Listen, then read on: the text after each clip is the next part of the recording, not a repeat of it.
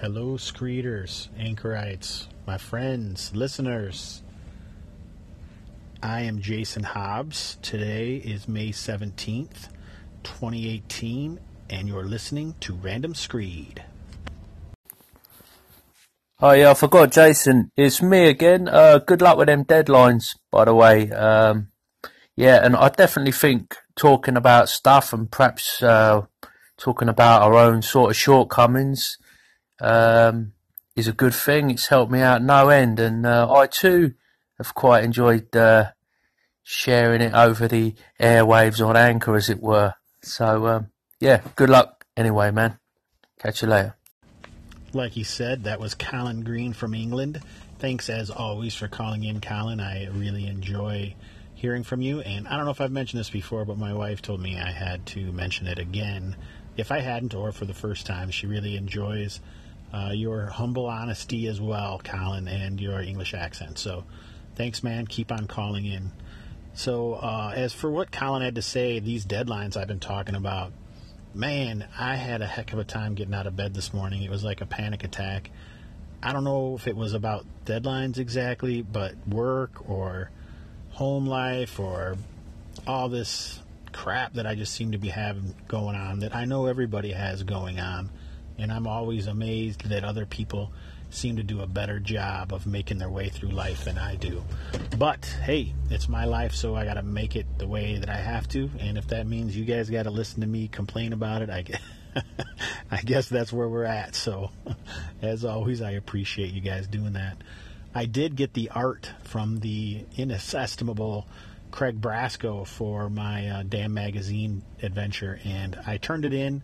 But I really want to put some more work into it, so I hope I have the time and opportunity, and the owner of the magazine Damn has that time and can give me the opportunity to do so. I mean, I feel like an hour and it would just be 10 times better, especially after getting the art, and I can make it more aesthetically similar to that, and I think that would be awesome. So thanks again for calling in, Colin, and I will, I think we got some other call-ins. Let's see.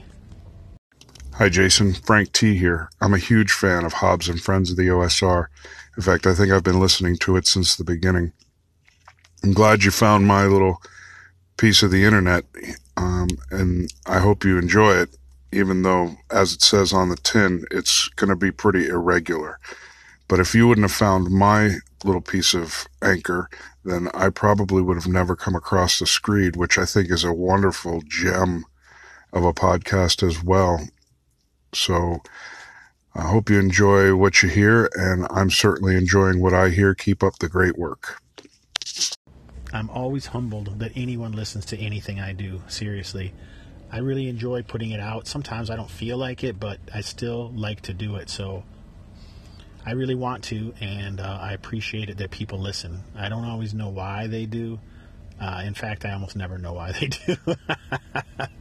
But I'm very humbled, Frank, to hear that you've listened to Hobbs and Friends of the OSR from the very beginning. Thank you.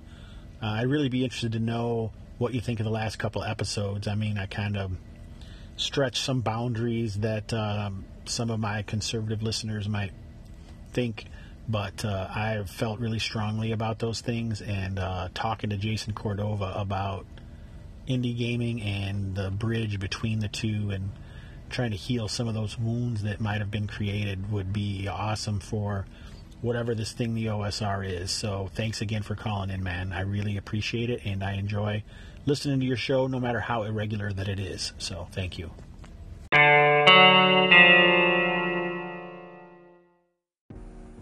Hey Jason, it's Matt. I just wanted to comment on the encumbrance rules, because obviously it's something you and I have been talking about, and now Tim's jumped on the bandwagon as well. Of course, I've been thinking about it for a while now, and I agree that it can be a bit of a pain, and that's why I'm constantly trying to find newer, easier ways to track it. And I think my last idea that I had, the one that I'm probably going to use in our game, is pretty elegant. It's fairly simple, and I think once you do it and line your stuff up on your character sheet, it's intuitive at a glance. So I don't really think it detracts much from the game, But I think that heightened sense of, oh shit, I just ran out of torches and we're on the 3rd level of the dungeon, I think that can have a great effect on the game. But we'll see, because we're throwing torches around like whatever we want, and we'll see what happens when we run out. Later. Matt Jackson, thank you for calling in. Always a pleasure. I game with Matt supposedly every Thursday, but sometimes it works out and sometimes it doesn't, and I guess that's the way life goes. But as for what he said about the resources and Tim Short's whole idea about, resources and encumbrance, and I mean, I love to hear these opinions, so if you have any, send them in. I appreciate it, and I really enjoy the interactiveness of Anchor. This is always what I hoped it would be, and so I'm really glad that it kind of feels like it's getting there. And I have enough call-ins that maybe I shouldn't have published them all in one episode, because I don't know how much you heard from me. But it's good to be able to hear from the listeners, and I feel like I'm getting more listeners. I think Tenkar is talking about Tim and Gothridge Manor and Matt and me on Anchor, and he's doing his own now. So if you guys know who Eric Tenkar, he does Tenkar's Tavern blog, and he now has a Tavern Chat channel that he's talking about broadcasting to every day. So hey, go listen to it. Give him as much crap as possible about his 18-second intro, and really hope he doesn't do that every episode. Love you, Eric, if you're listening. The late great Tom Petty. I've had that song kind of going through my head all day, and I don't know why. I don't know why people, or me specifically, when I'm depressed or have an anxiety or a panic attack, why you feel like nobody else knows how it feels. But it feels like that. I try to explain it to my wife, and she is such a saint. She always feels like it's something she did, and she never quite really understands what I'm saying. As far as I can tell, I mean, there's a ton of compassion there, and I feel like all of you guys have compassion, and I really appreciate that. And in many ways, I think you guys are the medicine or the medication, the remedy to get through the troubled times that I have sometimes. So once again, you guys, thanks.